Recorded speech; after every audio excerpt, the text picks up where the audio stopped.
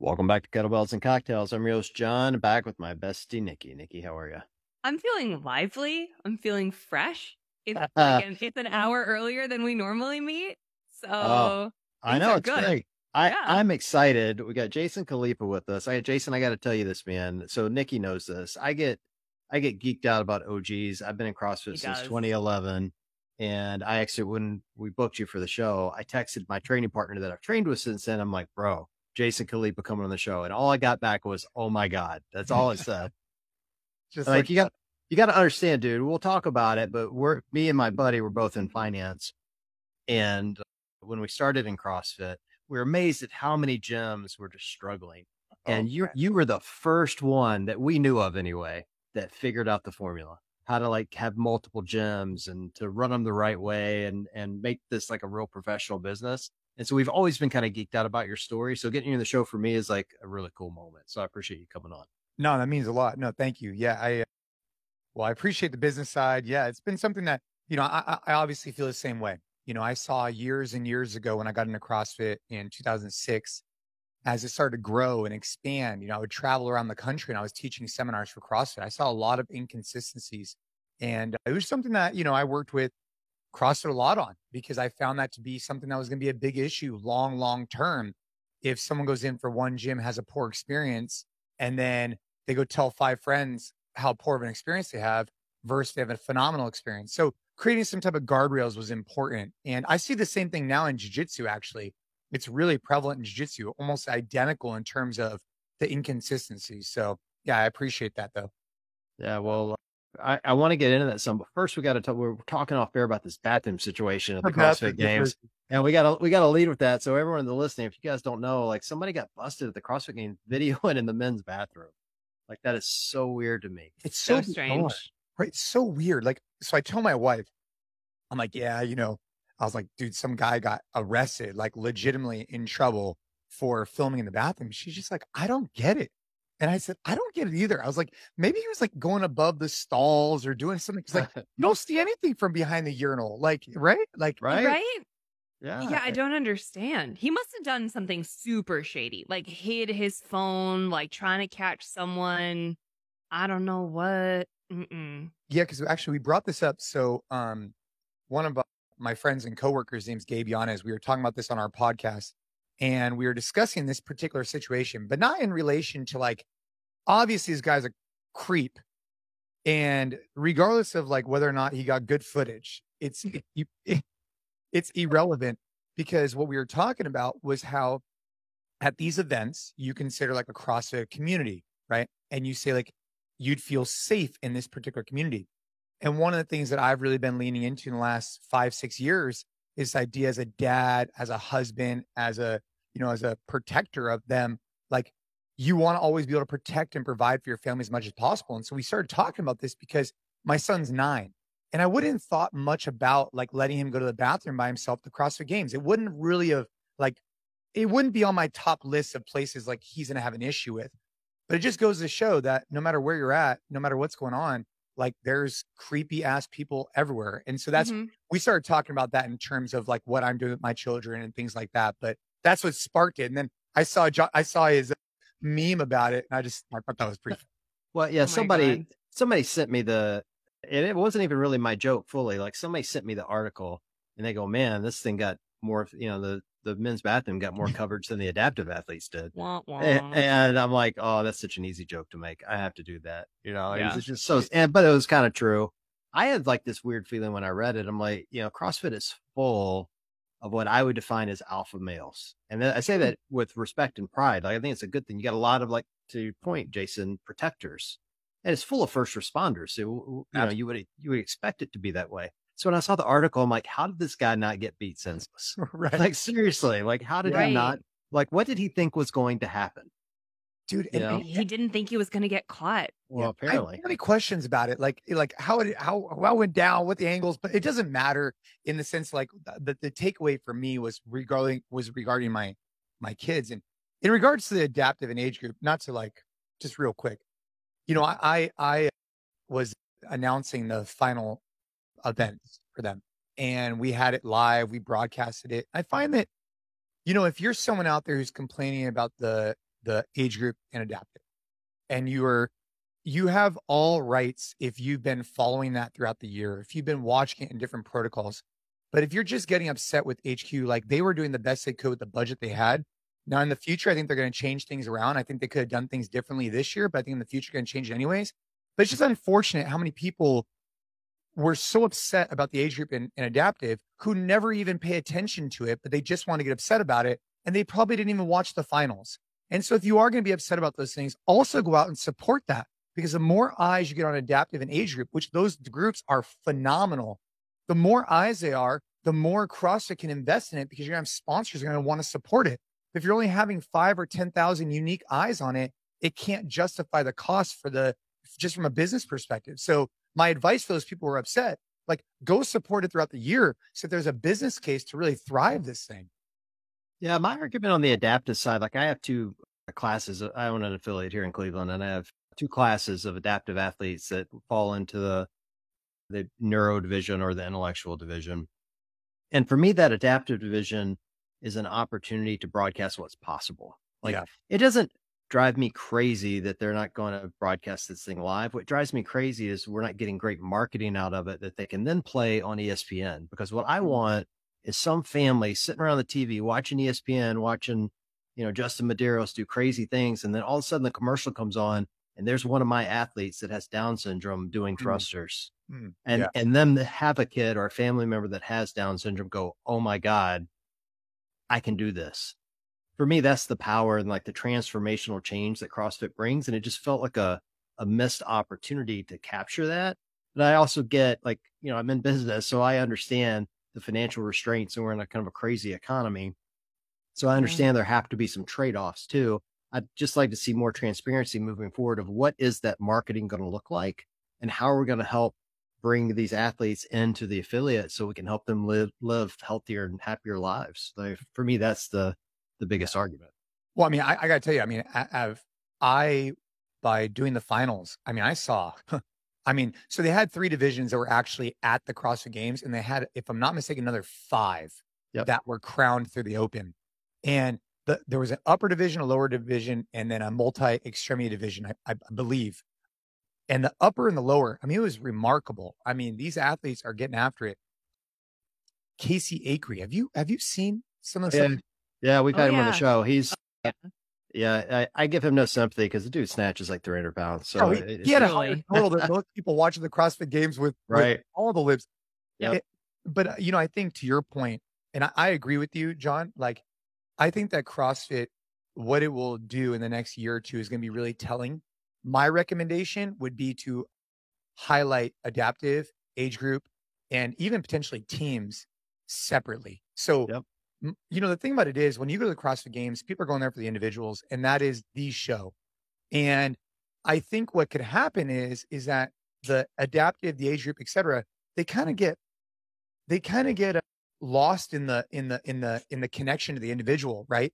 And what I'd recommend is maybe breaking up the season into quarters or identifying other ways, and have CrossFit really get behind another event that really focuses on storytelling about the adaptive athletes, really storytelling about the age group, so that people can be focused on that instead of being focused on the individuals, and then the age group and the adaptive just kind of like come along, right? Yeah. So, although I could understand how those groups want to be a part of the world championships, I actually think them being separated from that will actually do more for the overall group than if they were part of the CrossFit Games itself. Yeah, that's a really interesting point. We actually were just talking about this on the show a couple weeks ago, but someone had brought that idea to me and I'd never thought about it before, like totally breaking up the competitions and having full on separate events. And the way that person brought it to me was like, the Paralympics is its own thing. Exactly. We make just as big a deal out of it because it's its own separate thing, and we get to celebrate all the things about it without trying to do too much at once so that people can focus. The audience can focus. And to your point, Jason, specifically on the broadcast, the storytelling can focus. And we're not trying to, it is, however, I will say it is a really cool thing to say, like, every division is doing the same variation of a thing. Like, that is a cool thing for CrossFit to say, but I don't think that would have to go away. I think it's just kind of like a slow reveal over the course of the season. Like, starting with this division, everyone's doing Karen. And then the next quarter, or to your point, whenever the next competition is, hey, guess what? These people are doing Karen too. And then the individuals are like, oh, guess what? These people are doing Karen too. It's like, it could still exist. I just I don't know. It could be a really cool way at it. I just wonder if it's going to be even more resources necessary to make each individual event as great as it could be. You're going to see some changes coming up at CrossFit, right? The location's changing. Right. I think that the focus is going to change. I mean, if you know the old saying, right? If you be everything to everybody, you're nothing to everybody, or whatever that thing.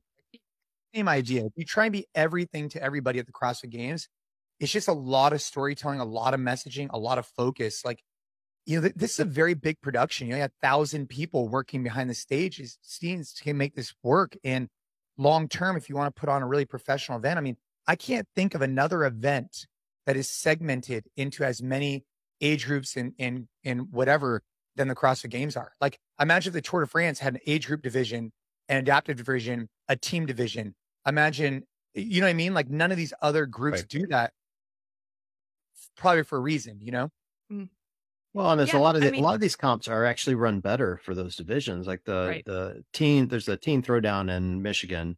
I went a couple of years ago, it was during the pandemic, and they invited everyone in, and Mal O'Brien was there and some of these top athletes, and it was brilliantly run and well attended. And, the Masters events they run in Fort Wayne, and there's another one out on the West Coast, are brilliantly run and widely streamed. And I just think if they could do that, imagine the sponsors that might be willing to take a chance on those that can't take a chance on the games. Like, as an example, Noble has the games. Who's to say Tier can't come in and do the Masters event? And Rad comes in and does the teen event. All of a sudden, you're allowing more people in the space, more money, more sponsors, better for the athletes, and certainly more visibility and coverage, which I think ultimately is what they all want, is more visibility, kind of more eyes on the prize. That's absolutely right. Yeah. You want to see these people be able to make careers over time on this thing. And, I look at it a lot like jujitsu, and you look at the jiu-jitsu space, you look at the CrossFit space, different sports. There's a few guys that can really dominate, but how do you disperse that down a little bit differently? And I think that you got to get more eyes. You have to have more storytelling. You have to have more sponsors. And it's very difficult to storytell around one portion of the year for all of these different demographics. If you split it up in quarters, for example, you can now have media content that's provided for each one of these. I mean, these are all hypotheticals, but I think that this is the way you start discussing how the sport continues to grow and elevate. And I also think with Noble, I don't know if you'll see Noble, the Noble CrossFit Games forever. I think what'll be probably better is if you get a variety of different sponsors to come in, because then everybody can get an ROI on their investment instead of just one big partner, I think. Yeah. Well, admittedly, I'm not sure they got their return this year. I mean, because of this topic we're talking about, I was just literally talking to, I don't know if you know Jason Grubb, but he's a 4-time winner on the master side. Yeah. He's a badass. He's great. A great dude. But, everyone in the age group divisions all got the same $3,000 to $4,000 kit that the elites did, but none of them were in the coverage. So now if you're Noble going, man, I just gave out $4,000 worth of gear to 70 athletes that are never going to be seen, that's a huge loss to them. So to your point, like bringing in other sponsors and spreading that out allows all of them to mitigate that risk some of, what will be seen and get it on the right people. Yeah, absolutely. Speaking of sort of the storytelling and the broadcast and the manpower that it takes to get the whole machine going, Jason, this was one of your first real experiences with us on the broadcast side from end to end. Yeah. I mean, what I remember, this is like the most Jason Khalipa moment that's ever happened. We were like maybe a day or two into it, and you had wandered back into the trucks, and you were just like looking around, like almost seemed kind of lost. And you were just like, man, it takes so many people to get this thing going. And I was like, yeah, Jason, welcome to the broadcast. Dude, 200 on the backside team. I could not believe it. I got an email from the broadcast crew, and I'm sure you were on it too. And it was just like, I went into this Excel spreadsheet, and I'm expecting to see like 10 people are flying in here. And it was like, I could not believe it. It was crazy. Yeah. Yeah. What did you think? It is must be just such a completely different experience being on the other side of the lens, given that you've been out on the competition floor for so long. Yeah. I mean, I think that, look, I've done some commentating and some color commentating like at different things, and that's been always fun. the ESPN was definitely more stressful than I anticipated. You have like 5 different cameras. You have 2 things in your ear, plus you have the people you're talking to. And it was very awkward. So what happened is we pre-recorded like the first 5 minutes of our segment, or like not 5, like probably like 15. And we had pre-recorded it. This is on my first Friday. So Thursday, I was super honored to announce the adaptive and age group. And I was doing color commentary with Tom. And then Friday. Tom's on the show tomorrow, by the way. Oh, awesome. Wow. And then Friday, Saturday, Sunday, which he's awesome, by the way. Friday, Saturday, Sunday, I was on ESPN. And so I'm up there and I was already nervous, you know, and dude, then you got cameras, you got people in your ear. And the weird thing is like, if you're talking to me, I'm just kind of like looking at you. I'm like paying attention, but on TV, you look like you're like upset or something. So when I watched back the first 5-10 minutes, my wife texted me, she's like, you need to smile more.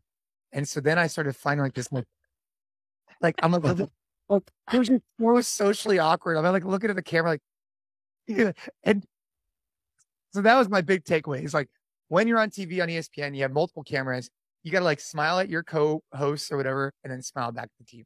Can I you need like a resting, pleasant face, That's which is like the opposite of what I have on a daily basis.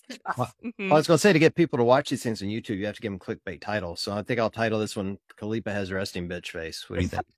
I think that'd be perfect. Perfect. Oh, good. No, it's true. It's a weird skill. And then sometimes your like smile muscles get kind of sore. It's bizarre. Being on camera is a bizarre experience. Yeah. And you know, so I go to Tommy. I'm like, Tommy, dude, I'm having a really tough time here because like I'm listening to you speak and I'm paying attention. But then when I look at myself on the TV, I don't know what to do with my face. Like not my hand, like, you know, like I don't know what to do with my face. And he's just like, so he like gave me like a 10 seconds. He's like, so you smile, then you nod. Then you smile, then you nod. And so sure enough, I look at him on the next segment and he's smiling and nodding. And so I just copied what he did. So if you pull footage from ESPN, first day, a little rough. The next couple of days was good. The first day is just the warm up anyway. So that's totally fine. Yeah, I got it was fun. I got good feedback. It was cool to see, you know, that was one of the things about, I understand that the broadcasting could have been, you know, preferred by many people. I totally, I'm not dismissing that, but the fact that CrossFit was on ESPN, ESPN2 was a really big deal. And I don't want that to be downplayed. Like it has not been on those channels for years and years and years. And to me, I think this is a sign that things are moving in the very positive right direction. I just wish more people picked up on that because it was a really big deal for the sport and for the community. Yeah, it was. I think we put that in our highlight show. If we didn't, I regret it. I think that ESPN partnership was huge. You know, you put good partnerships for CrossFit is crucial right now. Like they've got to get the right eyes on target, and bluntly, ESPN's the right eyes. Like For people sure. watching sport, people that like sport. You know, it brings all levels of motivation and inspiration. Those are exactly the things you want. I was super excited when they said it. It wasn't I know people are complaining about the ESPN Plus and that there was a cost. It did not bother me at all. Like ESPN's got to make money. We got to make money. It makes sense. And the number of people it gets you in front of is spectacular. Yeah, I don't think the cost was the issue. I do think it could have been communicated earlier and a little bit better to our core audience who didn't probably the day before we hit 3, 2, 1, go want to go and purchase a new subscription service. But I totally agree. I think it was massive for the sports. I got text messages from friends, some people I haven't seen in a while, who were just like I'm at bar and like you're on. And it was wild because these are people who, yes, they know me and they know that I do CrossFit, but they don't watch CrossFit. Right. They would never consider looking at what I do. They're just like, my friend Nikki does this thing. And then it was just on them because in addition to being sort of like the baseline respectable channel for all things sport, it's also just kind of like on. It's just kind of like a thing that you expect to be up at the bar, up at the restaurant, up at the airport, like wherever. So it's just eyeballs on the sport that otherwise may never have paid attention, but could be intrigued enough to, who even knows what, Google it one time, find an affiliate one time, attend a buddy day or a free class. Like it's just massive. So I'm still riding that high. It validates the sport for sure. Like, like I was watching dodgeball yesterday with the kids and like, you know, ESPN de Ocho, right? Like it wasn't, it wasn't on like some random channel. it was on like real ESPN in front of millions of eyes. And I think that that validates it. You know, when you have other fringe, you know, for lack of a better term, not the like top, you know, football, baseball, whatever, sometimes you'll see those on other type of channels. To see it on ESPN, I think is a huge validation factor. And like I said, I think builds good momentum for CrossFit in general. I heard you really embraced the whole like hair makeup situation. Oh my God. So awkward. You know, like we had a makeup, she was awesome. And Trish. I don't do like the makeup stuff, you know, like that's just not my thing. But the way that she convinced me, she's like, it's an anti-sheen. Like, so Yes. and I was like, oh, okay. Anti-sheen. That's not makeup. Like, that's cool. You know, like no big deal. So that's how I got convinced. That's how you got convinced to not be shiny on ESPN.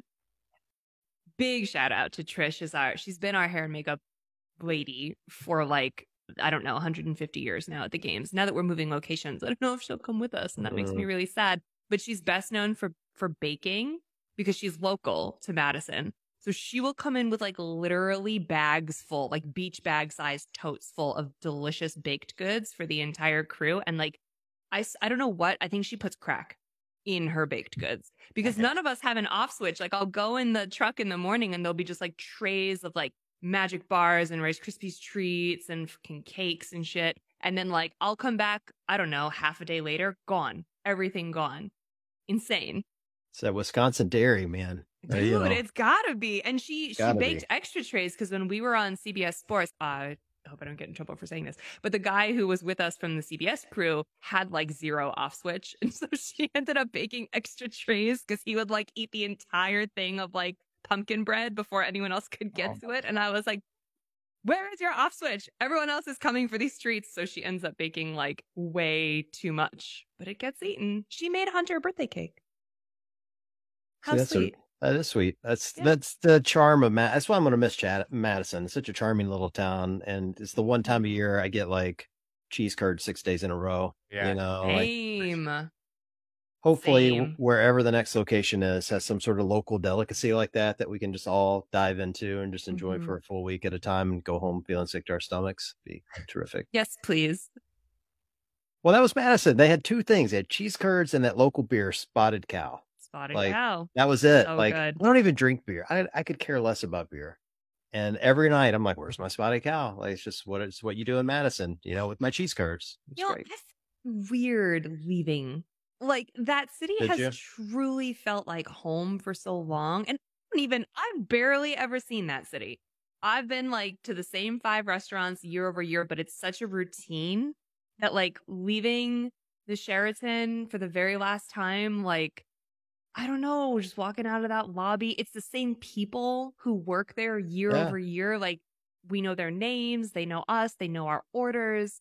I don't know. It was just sad. And it didn't really hit me until we were riding to the airport that I was like, oh man, I'm not going to like do this little walk from the hotel to the Alliant Energy Center anymore. I'm not going to like, have the Edgewater where we have the after party every year. And I'm just so used to like, I know where all the staircases are. I know where the bathroom is. Like, it's just, I don't know. The routine all of a sudden felt very lost to me. And it was kind of sad. Yeah, I get that. I was the same way a little bit. But they jacked up the price for the hotels this year, so I'm less sad than I would have been. Oh, okay. Screw them then. Yeah, screw them. Wherever the new city is. Better. Go ahead. I was just going to say, are you recovered, Jason? Because it's a pretty epic week. Oh yeah, all good. Yeah, I came back and right into it, you know, with the business and the family, and I'm actually going out to Maine. This weekend I'll be traveling for a charity event that we're doing, and then I'm heading to Maine for like a week's worth of jiu-jitsu with the Jocko crew. So that should be interesting. But Oh, I nice. have so many questions. yeah, I mean, for me, like you have traveled a lot over the years and just kind of just find my rhythm. And especially when I travel alone, I just find my flow, I guess. And so, yeah, I mean, it was a lot of work, but it was good to come home and then get right back to it. Cool. Start with the charity event? What is that you're working on? So, in 2016, my daughter was diagnosed with leukemia. And since then, she's been cured of leukemia, which is obviously great. But it's always been a mission of ours ever since she was diagnosed. I really felt like at the time, and I still feel like this today, that we were blessed in so many different ways that, we saw a lot of really tough stuff in the hospital. And I was very fortunate to have, you know, the family around, the fitness that I have, the financials that I had, everything lined up that we were in the best position possible to handle it. And not many people are in that same position. And so when Ava was diagnosed, they gave us this thing called a joy jar in the hospital. And what it is like a jar of it's like a jar. And it's filled with like a bunch of like stuffed animals and just fun stuff to put smiles on kids' faces. And so afterwards, I got connected to the owner of that company, and his daughter had unfortunately passed away from something called DIPG, which is a different type of brain tumor or a type of brain tumor. And we became super connected with this organization, and they became really close to us. And so every year, my wife hosts something called Avas Kitchen, which is an annual fundraiser where Chef Michael Mina, we've had Top Chef winners, we've had all kinds of chefs come, and we do a big live auction. And with that money, we go out and we put smiles on kids' faces. We go help families that are struggling. And this Saturday, coming up in a couple of days, it's the best way to, it's just like a fun day out. Like basically rented out this whole place. There's face painting, there's food, there's music, there's you name it for the families to bring their children who are still in treatment and just take some time off. Right. And so basically we'll have about 200 people show up. And the idea is, again, this organization is not trying to cure cancer, it's trying to cure bad days. And so the goal of Saturday is to cure a bad day for that family. And then from there, I leave for jiu-jitsu land. How important is that when you're going through something as traumatic as that type of a treatment? For anyone, but especially for your kid. I don't think a lot of people focus on the bad days. You're just focused on the treatment. You're just focused on the cure. You just focus on the diagnosis or the next step or whatever. The bad days, man, that probably could be enough emotionally to just wreck you so that you can't even get to the next treatment day or get to the next step. Like emotionally as a parent, did you find that was a need that, I don't know, maybe isn't talked about as much? Yeah, I mean, bad days can ruin relationships. Bad days can, cause divorces. Bad days can cause a lot of things in the hospital. I mean, we're very, very blessed to have our family around and to have a support system we did. And my wife and I, we've been together since we were 15. And so, oh my God, no way. Yeah. So, we've gone through some growth together. Right. But it was still hard on us. I mean, I actually think our relationship probably got better through the experience, but I've seen many that don't. And the reality is there's families in there that are having a difficult time paying for gas money to get to the hospital so they can get chemotherapy. Right. And that's like a real thing. That's not like, that's a real thing. I've met many families that go through that same thing. And so the stress they're under is so extreme. And, giving them just a couple hours just to come and just like, bro, have a beer, go like sit over there, let your kids go get face paint, let your kids go do balloons, go do some like whatever else we have going on, and just go drink a beer, go have a piece of pizza. And this is your time. Let the kids go do their thing is the goal for this Saturday. We do a lot of other things. So we do breakaway adventures where we send people to Disneyland. We do, stuff where we send like a big kit to people's houses where they can make it in like Hawaii and we give them a gift card for DoorDash. We do a lot of stuff like that is just designed to cure bad days. I love that. Do you know that to this day, I still use Ava's jump rope? Oh, no way. Yeah. We did this barbell with Oso barbell. It raised 50 grand. It was pretty solid. It's the pink one, right? Yeah, I remember that. Yeah. So avaskitchen.org, if people are interested, this next year is going to be in March. We just sent out the save the date. So lovely. March. It's in San Jose, California. Perfect. And then where in Maine are you headed? As an East Coast girl, I must know. Portland? Okay, yeah. It's the only like big epic city in Maine. So okay, perfect. That makes much sense. Yeah, so it's a jiu-jitsu camp. So basically go out there and you roll jiu-jitsu, you learn, and I'll be doing like a CrossFit thing there for the people. But yeah, it should be fun. I'll let you know how fun. I have 150 restaurant recommendations for you. Portland is so fun and so foodie and so delicious. You will love it.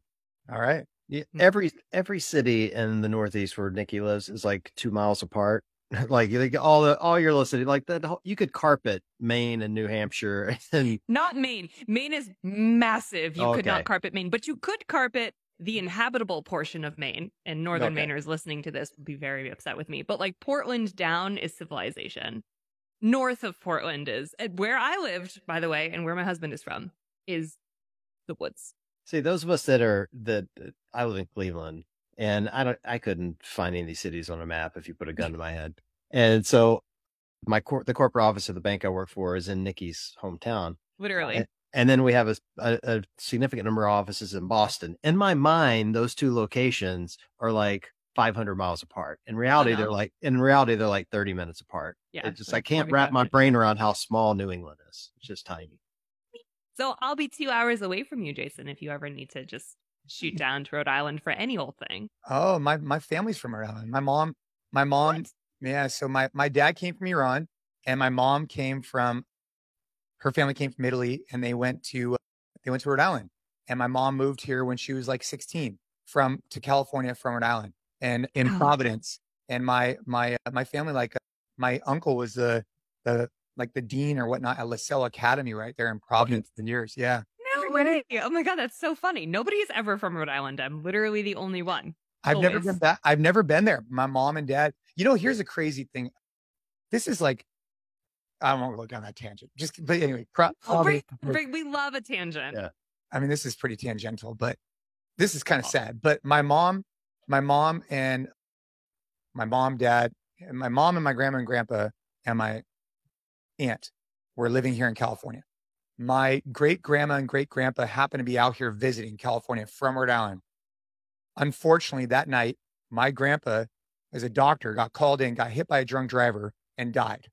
Yeah. And the reason why I share this story is you talk about commitment from a family perspective. My great grandma and great grandpa never went back to Rhode Island again. So they were just out here visiting, right? They were just catching up, and they never went back home. So they sold their stuff, and they were just here supporting the family. And I think that that's a testament to kind of like the way my mom is and the way the support system is like, even when Ava's getting sick, that's why I'm so grateful. It's like, but that's what I think about when I think about Rhode Island. I think about like to the core, family oriented, just really good people, because that's all I know. And that's the story that just sticks with me. Although it's super sad, it just sticks with me, Let's go with that. It's definitely that. 100%. I love Rhode Island. I love that. You're right. That is a very sad story, but it's also like your family's badass. They were like, fuck that place. We got to be here with our people, supporting our family. I kind of love it. Yeah, it's just a good lesson for me to think back on, like forever, you want to be the guy who, when family needs something, you step up, and that's it. Yeah. They're an example of that. Jason, one thing I've loved about your journey, and as I have followed really over the last decade, is that while you've always been deeply immersed in CrossFit, you do a lot of things that are CrossFit adjacent. Like you actually live that, hey, I'm going to go play new sports. And like you've mentioned jujitsu several times, and I've kind of watched you do that through the years. Can you just kind of walk us through how you got into that, move from CrossFit into, what an outsider views as like kind of crazy sport, like what you guys do. It just seems so difficult to me. Yeah. I mean, I think it's a couple of things, I think that unfortunately, if you look back on like what Greg Glassman's done for the world, he's done a lot, and he's transformed the way probably hotel gyms look like, gyms in general. He's done a lot. And when you look at the original model of what the goal was, right? It was regularly play and learn new sports. And I think that over the years, as CrossFit became more and more of a sport, it's actually hindered people from playing more and more sports. Like you're so focused on in the gym, you're forgetting about all the beauty that's outside the gym. And outside the gym is so much potential to unlock, not only for your athleticism, but also potential to unlock to validate all your training in the gym. So it's a beautiful yin and yang. Because you're in the gym, you're hitting it hard, and you're going for a better Fran time. But then all of a sudden, if you start seeing how your Fran time can correlate to your ability to go play with the kids, it's like, hell yeah. So for me, I explore all kinds of stuff with my kids, right? Regularly play and learn new sports all the time. But when it comes to jiu-jitsu, which was the part of your question, which I'm getting to now, I'd be walking through airports for years. I'd be walking through airports, competing in CrossFit. And so many times people would come up to me and be like, hey man, dude, I don't want to mess with you. Like, cause I guess I'm little bit bigger of a guy, whatever, right? Like, oh, I don't want to mess with you. And I'd always think to myself, like, I have a lot of sets of skills. I could walk on my hands down this whole airport. I could back squat a lot. I could deadlift a lot. I could run a lot. I could do all these different things. But when it comes to self-defense, I had done Muay Thai before I found CrossFit years ago. And I knew that if you don't train, you're not going to be able to win in a self-defense experience. Like you have to train. Like it's an acquired skill set. And so that like kind of hit me when I was looking for a sport coming out of with Ava. When Ava got sick, I retired from the sport of CrossFit, and I was looking for something to free my mind, to give me an opportunity to just kind of be present, be focused on something else outside of the hospital.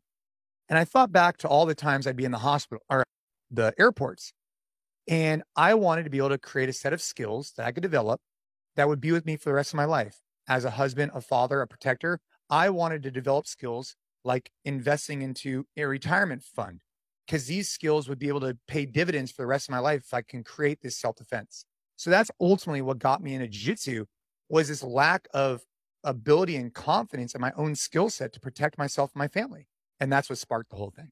That's so interesting. It's like a 401k for kicking ass. And now as I've gotten older, right, I regularly train with the kids, jiu-jitsu and self-defense. And as I've gotten more and more into it, now I'm like 7 years into it, it's became a really big part of my life and my identity, in the sense that I want both of my children to utilize training in the gym, of course, and then also jujitsu or self-defense to develop self-confidence and to develop a set of skills so that they feel like they could, defend themselves in situations. I think that's really important. And it's important for me too, as a dad. And it took many years, but now here I am 6-7 years in, and I'm glad I got started. I love that it's a family activity now too. Like, I love that it's another way for you guys to spend time together. Yeah, Nikki, you'll like this. So my daughter, she's 12. And she's 12. Hold on. My mind is blown. Where have the years gone? I can't. We're getting old, you guys. Tell me about it. But this is funny. So she comes, she was like maybe like 8 or 9 at the time. And I'm like, hey, listen, Ava, I know you want to go out. I understand one day you want to go out with your friends. Like, you want to go to the movies, you want to go do stuff. Like, I get it. Like, I'm a cool dad. Like, I get it. And I'm just letting you know that if you want to go out with your friends, that's fine. But you need to have a specific level of self-defense, right? And that level of self-defense is defined by a blue belt in jiu-jitsu or whatnot. Like, I've created criteria that I have for her. I say you can either start now, and you could be 12 when you want to go, or 14, or you could start in a couple of years from now, and it's just going to delay your ability to go out another couple of years. So when would you like to start? She's like, let's start tomorrow. I'm like, all right. So we just started training because it was really important to me that if she wants to go out, I wanted to put it back into her court. Like, when do you want to start training? Yeah, I love that, because it's so hard, right? As a parent, and John knows, especially because he's a parent of a dad of girls, like, it is so hard to weigh, like, putting your kids' destiny in their own hands against what truly is happening societally that you have no control over. And the world is an insane fucking place. And we started this episode by talking about the guy filming in the bathroom. Like, he's the lowest level of creep in comparison to the type of creep that you might need to truly defend yourself against jiu-jitsu style one day. Against and kind of like weighing those two things against one another, while also guiding your kids, while also not telling them what to do, while also telling them what the fuck to do because you're the parent. Like, it is insane. And I never want a girl, you guys. I don't. It's too hard. Like, it's too terrifying. Yeah. I know. And I don't want it. I don't. Because, I mean, raising a young boy to not be a total dick is like, part of it is a challenge. But good Lord, like, the world is terrifying for young women. So I love that approach that you've taken, because it also, like you said, it puts it in her hands, and you found this very, like, delicate way to toe the line of, like, well, I'm telling you what to do, but I'm not telling you what to do, but I'm fucking telling you what to do, because the world is insane. And no matter how much I would try to pretend like it's not, like, it is. So also carry some fucking pepper spray. Yeah. Do it. My girls carry pepper spray. When I sent Meg off to college, girls, John? My oldest is 22, the youngest is 20. Oh, And okay. Yeah. So they're a little bit older. Okay. yeah, and the youngest goes to University of Cincinnati. And when I sent her off to college, I'm like, all right, we need some rules. Like, you're going to be on your own for the first time. You're not under my roof. I need to make sure you understand what the rules are. I'm like, the University of Cincinnati is kind of in a sketch community a little bit. Like the campus is really nice, but you get about a block off campus, it's not so safe, you know? So I'm like, always travel in packs. That's rule one. Like, make sure you have friends with you. One of those friends always has to have my phone number. And it needs to be a friend that will have your back no matter what. Like, we'll call you no matter what. Rule number 2 is my credit card is going to be on your phone. No questions asked. You take an Uber before you drink and drive. Always. That's rule number 2. Rule number 3, don't take open drinks from boys ever. Don't take an open drink from a boy, even if you know them. All boys are creeps. And yeah. And rule number 4, when it comes to your pepper spray and your mace, if you think you have to use it, empty it. Yeah. Right in their face. It's non-lethal. Like, if you think you need to, don't second guess it. Empty it and apologize later. I'd rather bail you out of jail than something horrible happen. And those are 4 rules. And she lives by them. Like, to her credit, occasionally I'll look at my credit card statement. There would be 3 or 4 Uber rides and, you know, and whatever. And that's fine, because I'd much rather pay a, you know, $30, $40 Uber bill each month than a hospital bill or worse. You know? 100%. I like those. I'm gonna probably steal some of those. You know, for us, very, very similar. You know, instead of carrying mace at, you know, my daughter's still really young, but I would definitely want her to carry pepper spray, big ass knife, whatever we could train her in. But I just say, like, as soon as someone puts their hands on you, like, I teach her now, because I do this, I train her all the time.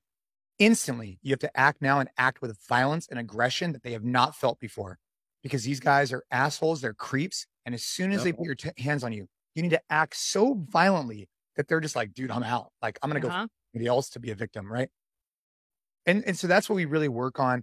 As far as jujitsu and stuff, I think the value there is, like, and Jocko says this the best, is jujitsu is great because, you know, especially like for a girl, if there is distance between you and you could run, you should leave the situation. You should run and get away as quickly as you can. But if someone grabs a hold of you, that is when jujitsu becomes really favorable, because you can learn how to get out of that position. You know, so that's why we do that. I love that. That's so smart and empowering and all the things. And it's also not like promoting violence in any way outside of the fact that, like, you need to be able to handle your shit. Hey, no promotion of violence here. I mean, other than the fact that you should be able to know how to utilize it accordingly. Absolutely. Yeah, that's it. Yeah. There's a really difficult part about being a young woman, especially, but a woman in general, where it's hard sometimes to act with violence and aggression, because societally and usually in other areas in your life, you've been told to act politely. And so there's this awkwardness, right? There's awkwardness that comes from, like, oh, I can't say, like, something's weird and I'm so sorry. I'm so sorry. I'm just going to excuse myself. Like, oh, I'm so sorry. This is just not really going the way that I want it to. Like, training and teaching someone, especially a young girl, to be like, fuck this politeness. I'm out. I don't give a shit what you think. I will say I'm sorry later if I need to, but I probably don't even need to. Like, that is a whole new breed of young woman that, like, absolutely needs to come and take over this entire world. Go ahead. Yeah. My kid's got a smart mouth, so I probably should get her jujitsu. Where did she get that? I have no idea. You know, this is a true story. I grew up in the South, Jason, and in the South, you have the SEC football team that you love, and then all the teams you hate. Yeah. And so since my girls were little, I've taught them which teams in the SEC to hate and in which order we hate them. And there's a very specific order, right? Yeah. And so I grew up in Mississippi, so Ole Miss is my team. And Mississippi State is the one we hate the most, and then closely followed by LSU and Auburn. And then probably fourth on that list is Tennessee. So she's in Cincinnati, which is on the border of Kentucky, and some kid comes into this party. She's at a frat party. Some kid comes in wearing a Tennessee Vols hat, and she'd probably been drinking. She walks right up to this kid, gets right in his face, goes, "Fuck the Volunteers." And, like, all her friends are, like, pulling her back. And she's like, what? I thought we all hated Tennessee. And they're like, "Meg, this is Cincinnati. You're not in the deep South." You know, and so I had to tell her later, I'm like, "You're going to get your ass kicked. Like, some boy is not going to respect you like other boys do. You can't do that, So I need to get her jujitsu lessons apparently, because she's going to get herself in trouble. Yeah, the thing about like with my daughter, like she's super sweet and she's super low key, too low key. And she's just very, very casual and whatnot. And we try and teach her a lot of different life lessons as we're traveling with her and whatnot. But when we go in the garage, I tell her, like, look, like, this is like, I'm going to turn on this clock. And when this clock starts, like, I'm going to be a little bit of a different person. You're going to be a little bit of a different person. My goal is to teach and train you. And I'm going to go at it kind of hard. And after we're done 10, 20, 30 minutes from now, like, I'm back to, loving, compassionate dad. Like, but at that moment, like, I'm not doing her any favors by being super, super softer, because whoever is going to come at her is going to be a little bit more. Now, that's within reason, right? Of course, I'm not going crazy. But, and then with my son, it's a little bit different, right? With my son, I think back to when I was young, and I don't know if this applies to you guys too. I'm sure it does. The biggest bullies in college, or maybe not college, the biggest bullies in high school and elementary school were always the people that were least confident. Did you guys? Oh, yeah. Yep. And, I tell them all the time, like, listen, my goal is to make you the toughest guy in the room, but also the most loving and the most compassionate. You should always stand up for you should stand up for people. You should be the guy who's opening the door and the most loving, but also be able to go throw down if you need to. And I feel like if we could instill those things in the youth, hopefully it'll help with some of the bullying and some of that kind of stuff, because I don't think they're going to have to resort to that because they're confident and they're comfortable in themselves. So that's kind of like my overarching theory on jujitsu and why it relates to kids. I think that's solid. Like, both of my girls, when they lose at something, they don't cry. They don't pout. They just go back and try to win. And the reason they do that is because since they were tiny, I didn't let them win shit. Right. Every game we ever, this is huge. Every game we have ever played, every sport we've ever done against each other, I've tried actively to beat them and beat them bad. And I remember distinctly with Mira, she was a runner in high school and she was a really good runner.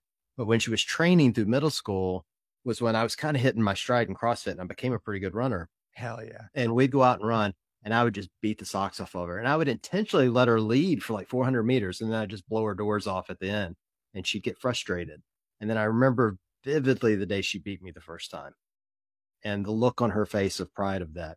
And she's never pouted about any loss. She's never gloated about any win. Like it taught her that life lesson that sometimes you're going to lose, sometimes you're going to win. You got to learn from it and move on. And I think, the more you just give your kids, I hate the term participation trophy. I think it's a cop out, but I agree. But there's some truth to that, you can't give your kids wins. Like they've got to earn what they get. And it applies later in life. I so vehemently believe in that. I don't think you need to be a dick to your kids, but like I had the exact same thing with my brother is 9.5 years older than me, and it was like having another parent around, and he never ever let me win anything. And I tried like hell. Oh, but I'm the baby. Oh, but I'm a girl. Oh, but can I just have one extra turn? Or that was just practice. Nope. Not a single time, no matter what it was, like family bowling or game night or video games. Never, ever, ever let me win shit. And I know that I used to get upset about it, but as an adult, I value those lessons so much. And it got me really fucking good at the things I wanted to beat him in by practice. Yeah. And now my husband will not play Mario Kart with me because he's a sore fucking loser and he never, ever can win. My wife is so competitive. It's so crazy. Like people would think, oh, you're the competitive one in the house. Like, no, my wife, you don't want to mess with her. Look, yeah. Anyways. Yeah, I think it applies if you do that when they're young. And I bet you're going to find this, Jason, when your kids get older, even like both of mine have taken those lessons and they've taught themselves to play musical instruments. They picked up how like Megan's rock climbing now. I've never even thought about doing anything like that, but she is fearless about doing it because she's had experienced all these other failures along the way and learned that she can do things that now she's out skydiving and living life at its fullest. And well, that's gift. I think that CrossFit gives us. Yeah.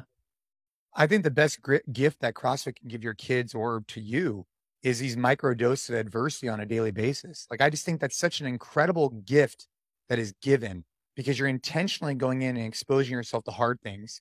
You learn to overcome them. And then that translates into real life. And I just find that to be super fascinating. Like it's almost like if you're not regularly going in and hitting the gym, you're missing out on like the greatest like anti-aging, pro fitness, pro health marker, pro mental health component ever. And for those reasons in particular, right? Because you could choose to do hard things, which then makes all these other things in life kind of a lot easier.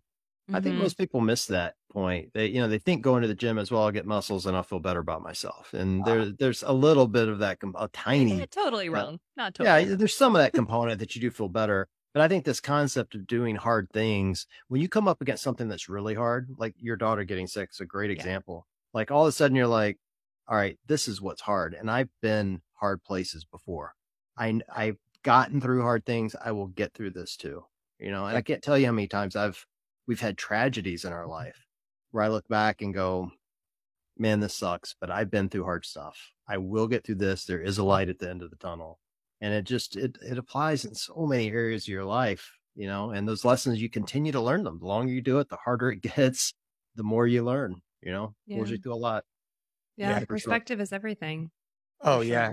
My wife wants to get that tattooed on her, by the way. But it's one of those things. It's like people ask me like, how has your experience been at CrossFit Games? Like, dude, CrossFit Games are amazing to me. CrossFit's changed my life. Right. And I found CrossFit in 2006, started competing professionally for a decade, opened multiple gyms, worked for CrossFit seminar staff. I've done all these different things through CrossFit, right?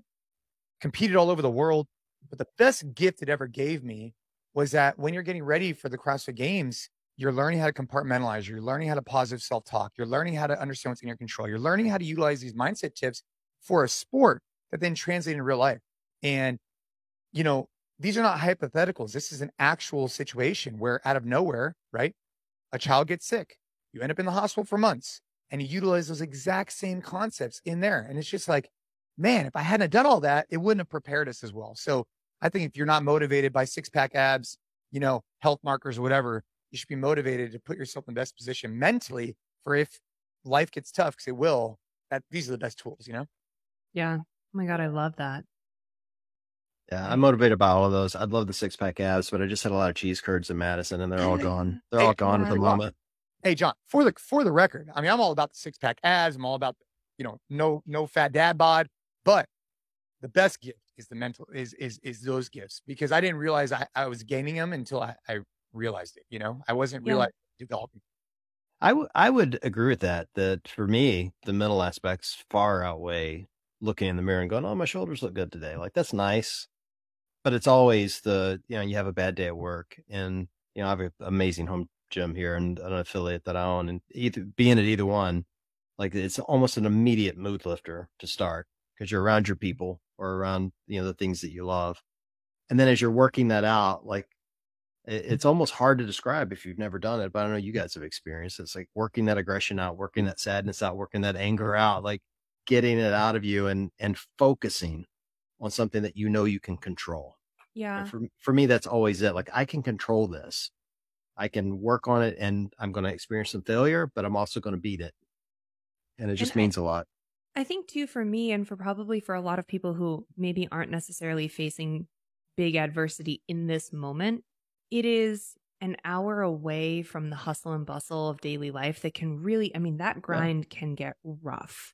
Just workload, family drama, whatever it is that you're dealing with on a daily basis, whatever is making your phone ding, which is for most of us is like incessant.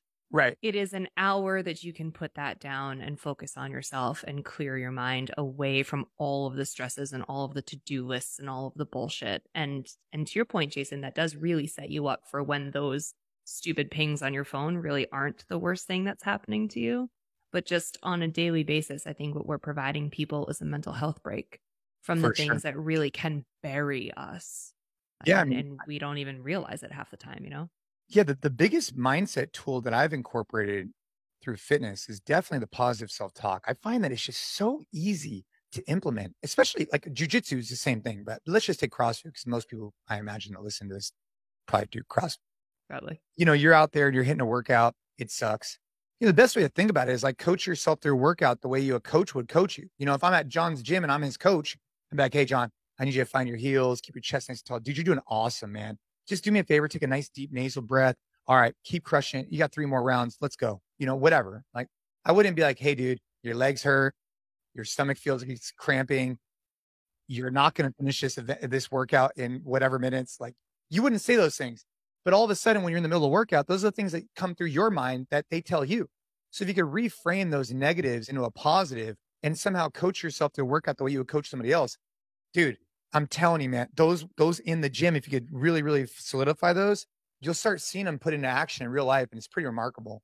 Scott Panchik used to do that to me all the time. I was training at Mentality. Yeah. And I forget what the workout was, but he's a mean programmer. Yeah. And it was a terrible workout and just getting my ass kicked. And I must have looked like death. And I'm sure I complained because I do that occasionally. And he shouts at me, he goes, "Say, I get to do this." I'm like, "What?" He's like, "Say it out loud. I get to do this."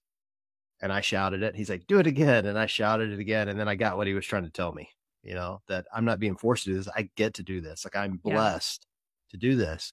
And I've incorporated that in so many workouts since then. When you're having the worst time, like you're out on a run, it's always the run, right? Like, I don't know, 800 meter run, you're 600 meters in, you're like, "Oh my God, I'm going to die." Yeah. I'll quite literally say out loud, "I'll get to do this." And I've had people say to me, "Why are you saying that?" And I'll go, "Say it with me." Why are you talking to yourself? You're kind of, you're crazy. Yeah. Crazy. But you're right. It will change your workout immediately, and your mood will lift. You'll feel better about what you're doing. You can push through that next rep, that next round, whatever you need to do. It's a monster change. Well, now imagine if you could adopt that kind of thinking into things outside of the gym, into the things that get you down on a daily basis. Like, would you ever look at a friend and be like, "Yeah, you look a little tubby in that outfit"? Right. Never. You would never say that to someone you love. You probably wouldn't even say it to a stranger, but we say it to ourselves all the time. All that kind of stuff. Like, "Ooh, I don't know. You're probably not that good at your job. Ooh, sorry." It's like but like, and as I'm getting older, maybe I'm getting a little soft. I don't know. I'm not like, I train hard. I get after it. I'm crushing workouts, jujitsu, you name it. But as I'm getting older, I'm realizing, like, for me to show up the best I can as a husband, as a father, as a business owner, I need to be able to utilize skills to help me get there. And fitness is a tool set that I'm using to level me up to go do things with my kids. We have this saying now at NC Fit, I'm really about it. It's train hard and live free. And when I think about live free, it's like, I never want to be inhibited for my fitness because of things I want or need to do. And I want to be able to go do whatever the hell I want and just live free. And the mental side also kicks into gear there with training yourself so you can overcome stuff when it comes to outside the gym. So that's kind of where I'm at on my journey. You'd asked earlier, like, talk about the past. It's like, I started off with just such a clear vision of what success was, right? Winning the CrossFit Games. Then as you get older, you go through some stuff, you have some kids, your vision of success and your vision of where you want to go in your fitness journey changes. And where I'm at right now, it's like, I want to live free. I want to be able to go protect my family. I want to be able to provide for them. And that's where I'm at. And that's how it's evolved, So what does that mean as far as like your efforts reflected in your businesses? Like, what are you working on to continue to have them grow and thrive and support you in the lifestyle that you want with your family? Yeah. I mean, our business, obviously COVID in California did us no favors. Right. There's been a lot of ebbs and flows. We were really focused for a long time on brick and mortar. We then pivoted to really focused on corporate wellness, which we expanded globally. We then became very focused on digital for gyms who want to utilize our programs that we use at our gyms. And the future and where we're going is to own and operate great gyms, to service gym owners and support them along that journey as well. And then to reach an end user and expand to help them train hard and live free. And we're going to really, be kind of supporting the dads, supporting people just like me who want a training program that helps them get after it so they can show up as the best husband and father they could be. That's kind of how we've evolved. From a business perspective, we're still owning, operating gyms. We're still servicing gym owners, but I want to do a better job helping that demographic. So how do you do that? Well, I mean, one is obviously get your message out more through different channels. You market better essentially, and you provide a really solid app product, which we already have one now, but we will be in the near future releasing something I'm really proud of. I'm really excited about. And it's really designed to just level people up. That's what I talked to you about the newsletter before. If people want to join the newsletter, that's a good way to stay in touch with some of the stuff we have going on with that particular group. Ooh, that's exciting. I love the idea of killing the traditional dad bod and just helping people like figure out how to fit fitness into their crazy lives, how to balance fitness with the insanity of being a parent, but also how to like value fitness in that world as well and carve time out and force it to be a priority. Yeah. I mean, John put it up on the screen. The Never Zero newsletter, it's just a free newsletter that we're going to be sending out. And the goal is just to create this like group of like hard chargers who want to level up. And it could be women. It'll probably be mainly male, but it could be women too. Let's go. But the idea is this idea of never zero. And this thing about momentum is really important. When you're traveling, when you're gone, it's very difficult to go from like just zero to back on. But if you just keep some resemblance of momentum, that's really where it's at. So for us, we're going to have a variety of different training programs. One is going to be about acting the part. One's going to be about looking the part. And one's going to be about never reaching zero. So no matter what's going on, you got to at least hit this, because then you can continue that momentum moving forward. Oh, that's a really interesting concept. And I love it, because once you're off the train, holy moly, it sucks. And probably better than anyone, because you're always traveling and you're always in situations where fitness is likely not the easiest thing to accomplish. And yet, here you are. Yeah, I was so the family and I, we celebrated in Europe, Ava getting cancer free, and we were out there for a long time. And dude, I didn't have any weights, and I need weights, right? I want an external load and so I just grabbed rocks. And that's an example of trying to get to never zero, because as soon as I just took multiple days off, that becomes your new status quo, right? Mm-hmm. Instead, it's like just doing something, even if it's 10 minutes, 5 minutes, now all of a sudden it's still in motion.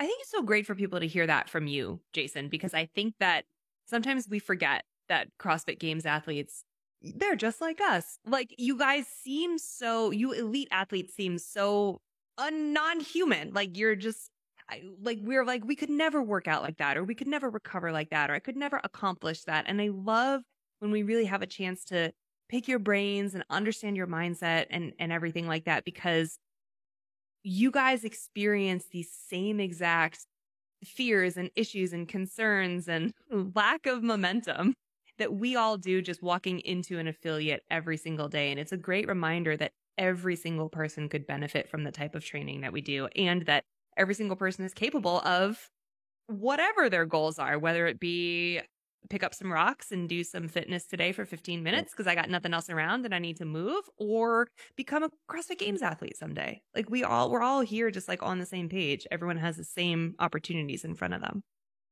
Yeah, I love that clarity of message too.